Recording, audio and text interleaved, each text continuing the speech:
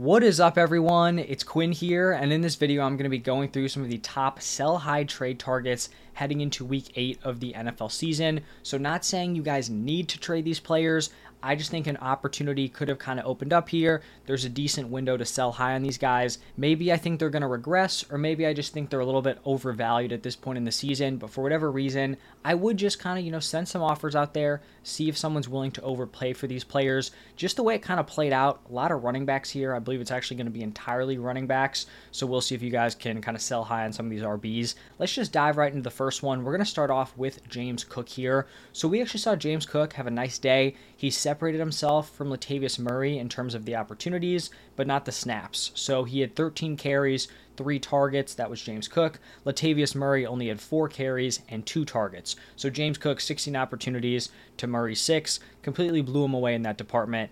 But James Cook only ended up playing 5 more snaps, and then he ran just 2 more routes than Latavius Murray. So I definitely wouldn't say this is a situation where James Cook has completely reclaimed the backfield after a really even split last week. I think there's still some things kind of up in the air here, but solid overall day, 56 rushing yards, 3 receptions for 46 yards, and a receiving touchdown, 19.2 PPR points. So this is why I think he's a sell high here, coming off a really, really nice game. And I just think rest of season, James Cook's ceiling is very, very capped.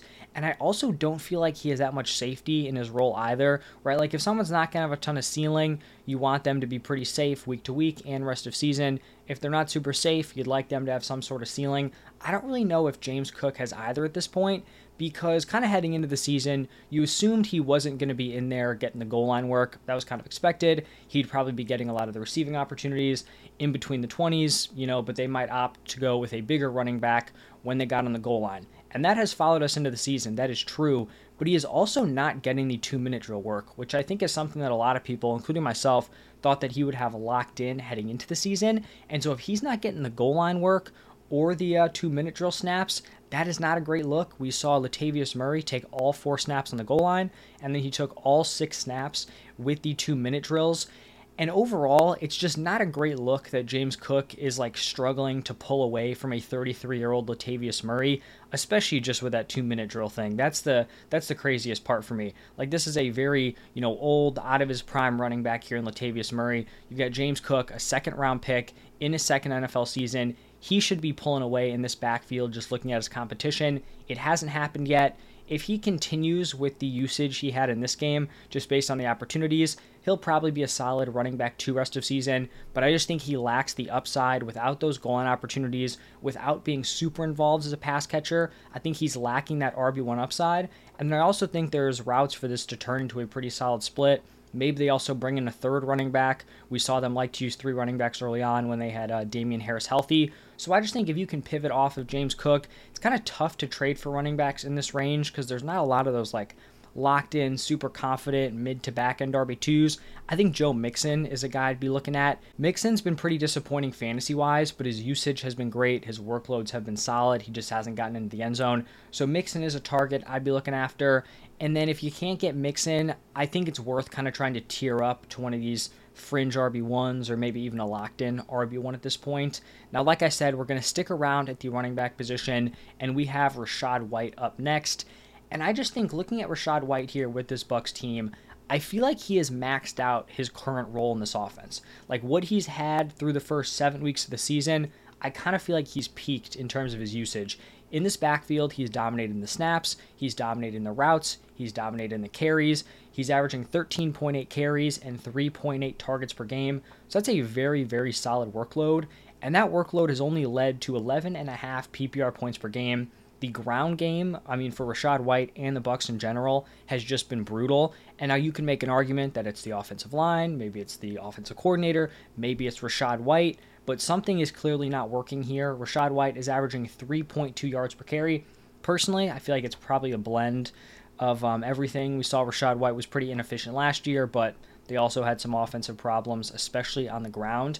And not only is this a super low yards per carry number, he really hasn't even had one solid game. His best yard per carry game is 4.3.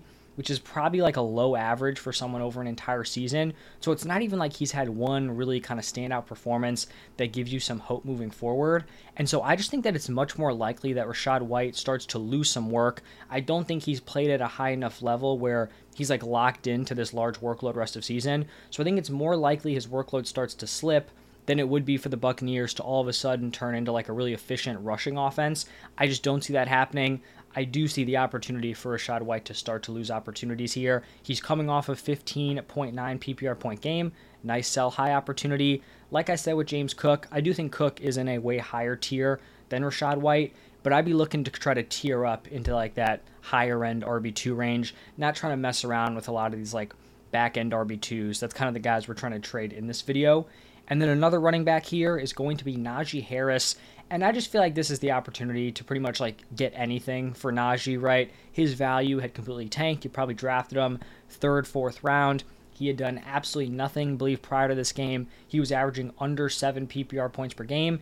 And he comes out, has a solid day, 14 carries, 53 rushing yards, a touchdown, 3 receptions for 15 receiving yards, 15.8 PPR points. The thing is, like, nothing dramatic changed with his usage. It's not like he was playing way more snaps than Jaylen Warren or he had newfound receiving role. Like, it just didn't happen. He just got into the end zone. This is his pretty typical stat line so far this season. You just throw a touchdown on there. So I'm not really expecting much to change with Najee moving forward. I feel like he's probably going to continue to be pretty inefficient on the ground. It's tough to see him eating into Jaylen Warren's receiving workload. That's what you wanted from Najee heading into the season. We saw it his rookie year. He had a ton of volume as a pass catcher. That did not follow him into year 2. It has not followed him here into year 3. And I doubt that Warren's going to give that roll up, considering he's been pretty solid as a pass catcher. And then even though we saw both Najee and Warren get into the end zone, I still just think the touchdown upside on this offense is going to be limited, especially now if we're giving Jaylen Warren opportunities in the red zone. Like, that's also a hit to Najee. So I'm just not super optimistic that Najee is going to be someone you actually want in your lineup week to week. Like, I'm pretty sure I actually had him as a sit in my start-sit rankings, which is pretty tough to do at the running back position just with how thin it is. I'm just not super optimistic with him moving forward. I think ideally, like I said with Rachaad White, you're probably trying to send a 2-for-1 to tier up either to the running back position or maybe a pivot somewhere else, get a wide receiver, quarterback, tight end, whatever it might be. And then the fourth and final running back here in this video is going to be Jerome Ford.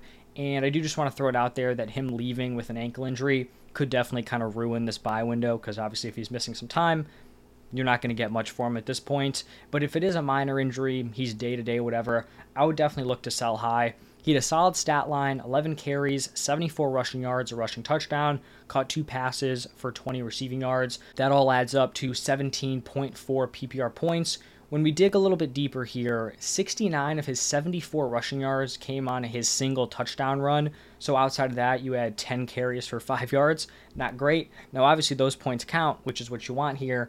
He broke off that huge play. Here's where you're able to capitalize.